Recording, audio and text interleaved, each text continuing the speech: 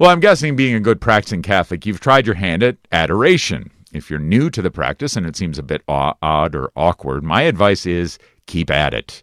The wisdom of the saints teaches that much spiritual growth is to be had from basking in our Lord's presence in adoration. And it's a practice that, in a sense, goes all the way back to the beginning, which is the topic for our next Cuppa Joe. 10 talks by 10 theologians on the 10 wonders of St. Joseph. Coming up in September, the focus will be St. Joseph, Adorer of Christ, and it will be presented by our friend Liz Kelly. Liz, welcome back to the program. Thank you, Patrick. Good morning. Good to have you on. Thank you. I almost said good to see you. I suppose that's inappropriate for radio work. But good to have you on. Good to hear you. How about that? Thanks. All right, Liz, well, let's start off. I like to ask, we've had a number of the Cuppa Joe speakers on the program here, and I like to always start off just with a more personal question, and that would be specifically, what role has St. Joseph played in your life? Have you had some good or bad or challenging times where St. Joseph has seen you through? Give us a little sketch. Yeah, when I was a kid, I must have been about 10. I don't know. I was really little. And my parents, my mom gave me a prayer to St. Joseph the Worker. And it was for good employment.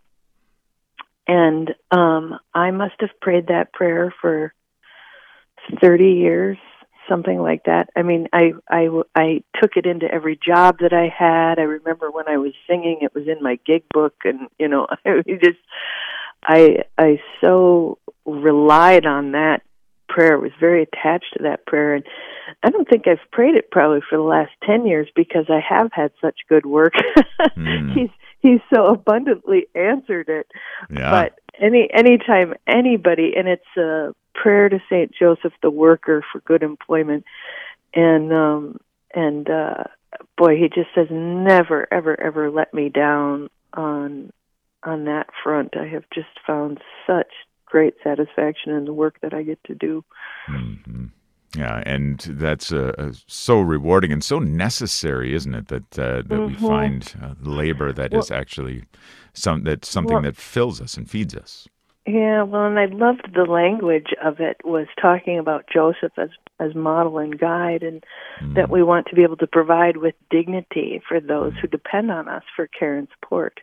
And I loved that it wasn't, I don't know, there was something about that just seemed so properly ordered to me. It wasn't just about me getting a job that I'd really like, but it was about being able to provide for those who depend upon me with dignity. And I really loved that. So if you're looking for a job, I highly recommend that one for the unemployed. That's great. And if I may say so, I think that has a little bit more integrity to it than the burying of St. Joseph upside down in your backyard to sell your house. I don't want to attack that because right. It seemed to have some efficacy, but asking St. Joseph to sell my house in Boston did not work at all. So I was a bit miffed at him for a few years about. Well, there you go. There's some evidence, anecdotal though it may be, that it doesn't always work. Okay. Right. Right. Fair enough. Yeah, very good. There's a rabbit trail there that I will not pursue, but instead steer us back to, you're our next presenter here on Cuppa Joe, and if anybody's new to the whole concept of Cuppa Joe, let me just remind you, it's 10 talks by 10 theologians on the 10 wonders of St. Joseph, and it takes place at 10 locations in our archdiocese, entrusted to the patronage of our spiritual father. And why Cuppa Joe? Because these talks premiere on Facebook, YouTube, and Instagram on the first Tuesday of the month, now through December at 4 p.m., just in time for your afternoon coffee. And so that's what's coming up. So the next one will be Tuesday, September 7th with Liz Kelly, who we're speaking with now. So your title, Liz, is St. Joseph, Adorer of Christ. Mm-hmm. Let's start to break that open. What does that mean about him, and what does it mean for us? Oh, that's a really good question. I was really drawn to that title when Father Margavicius asked me to be part of this program. I immediately chose that one. I said, well, I want Joseph as Adorer. And then I thought, uh-oh, what did I do? What does that even mean? Right. Yep.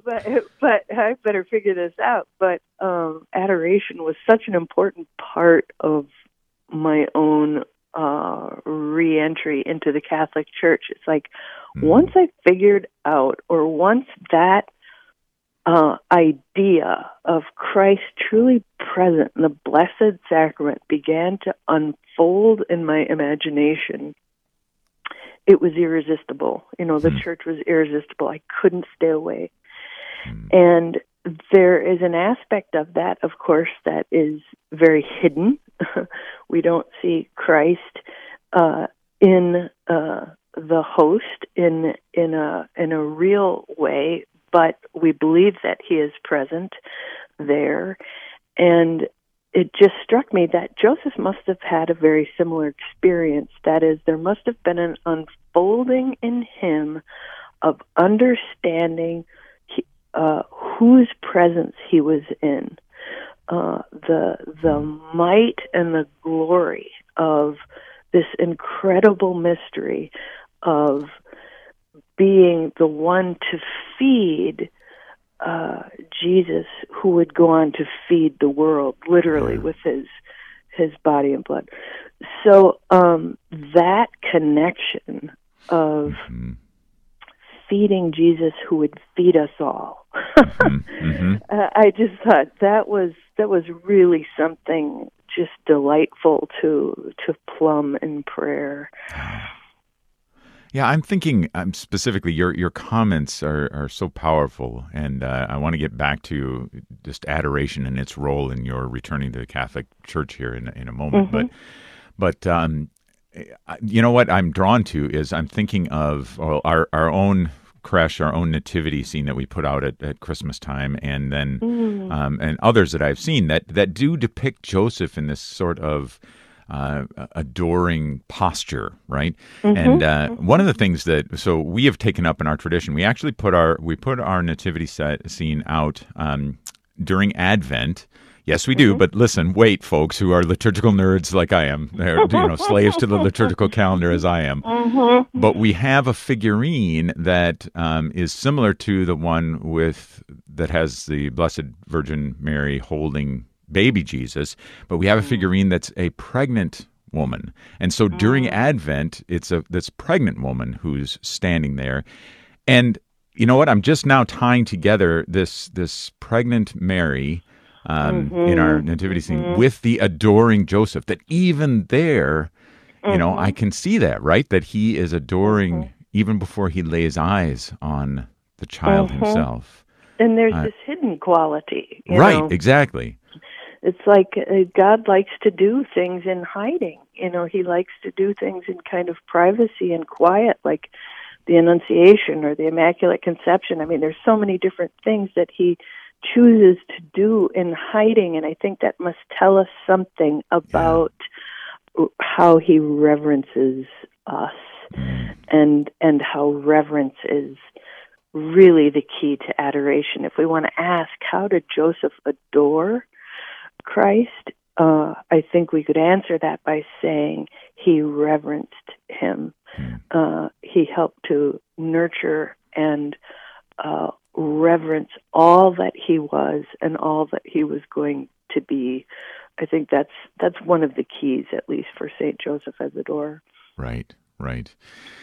Wow, man, there's just like 3-4 different ways I want to go in this conversation, but let's steer it back to to how adoration played a role in your return to the Catholic Church. Would you be willing to break that open a little bit for us? Sure. I was living in Alaska, and I was attending a really fantastic evangelical church up there. The pastor was one of the best scripture teachers I've ever had. It was going to church or to service was like study. It's like Bible study. You cracked open the Bible, and we went through the Gospel of Matthew over 2 years, like just took it apart line by line. So, again, I was understanding that Bible school, Bible service was not accomplishing what the Mass was meant to accomplish.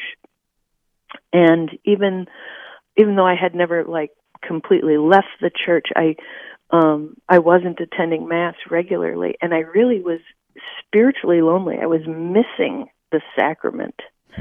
And I couldn't have even articulated that at the time. And I don't remember exactly how I discovered this place.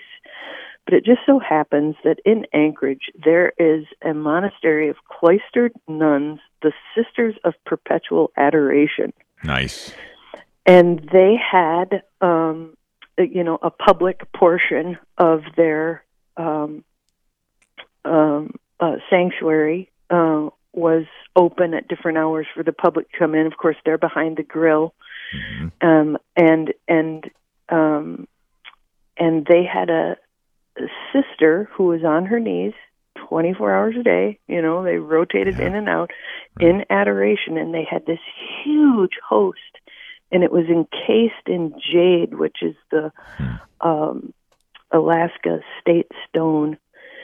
And somehow I discovered this place, and the silence, the reverence, the what they were doing in that place was palpable. You could feel it. It was like, walking in, and was so attractive to me. And I just started spending a lot of, I couldn't help myself. I started spending a lot of hours in that place and just praying. And it was very clear to me that something almost unbelievable was available to us there that I wasn't finding in, my evangelical church that I loved, full of wonderful people and great teaching. But Jesus in the Blessed Sacrament can never be replaced, by any kind of charismatic teaching. So I'm so grateful to those little nuns. I never got a chance to speak to one of them because they're silent. They would flash their beaming smiles at you as you walked in. If they were outside, weeding the garden or something and saw you, they were just filled with joy. And I think there was something about that, too, that their lives were so full and spoke so much, though they did not speak. I thought, how is that possible? And yet it was sort of a perfect metaphor for what happens in the Blessed Sacrament. It's like his life speaks so much, but it's silent, and we have to be willing to enter into that paradoxical tension of entering into conversation with the Lord that we do not see with our eyes, but whose presence is nevertheless as real as anything could be real. Right. And I think once you get a little taste of that, boy, you just can't resist it. You just can't resist it. Yeah, blessed are those who have not seen and yet believed. What a wonderful gift. Well, Liz, we only have a couple minutes remaining here, so I just want to give you one quick moment to say, just give us again a little foretaste of what's coming up at the next Cuppa Joe. So with that great testimony about the role of adoration in your life, how can St. Joseph help us in our practice of adoration of Christ? I think, again, it comes back to a willingness to live and enter into sort of the hidden mystery of Christ. Even St. Joseph's life is very much mystery to us. We don't hear him. We don't see him a lot. We don't know a great deal about him. Wouldn't it have been better if God had given us a lot of details on, this is how Joseph raised the perfect son, a handbook, so to speak. But he does give us a handbook. It's just maybe not obvious.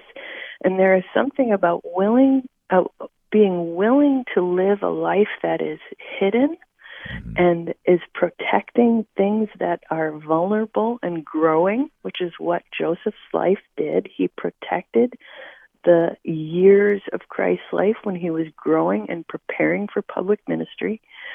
That can teach us what kind of posture we want to bring in to adoration. That is, we're entering into this very vulnerable space where God can protect and help us, nurture us, keep us hidden in Him, help us to be preparing for our public ministry, whatever that is. It could be, wife, mother, teacher, whatever our vocation is. But I hope that people will come away with a stronger sense that to hide oneself away with Jesus in adoration is a great sign of reverence for oneself and for Him. Wonderful. Well, Liz Kelly, we are so grateful that you have taken the time to join us here on Practicing Catholic. We are grateful that you continue on your own vocation of spreading the good words and reflecting deeply on the spiritual things of this world and how they can alter our lives for the better because of the power of our own Lord and Savior, Jesus Christ. Liz, God bless you and all you do. Thank you for being part of the program today. Thank you, Patrick. It's always a pleasure to be with you. All right. So again, Liz will be presenting St. Joseph, Adorer of Christ on Tuesday, September 7th. And you can visit archspm.org/Cuppa Joe for all the viewing options. All right, we're going to take our first short break. When we come back, how can we support parents as the primary catechists of their children and nurture the domestic church? Bishop Cozzens has some tips right after this.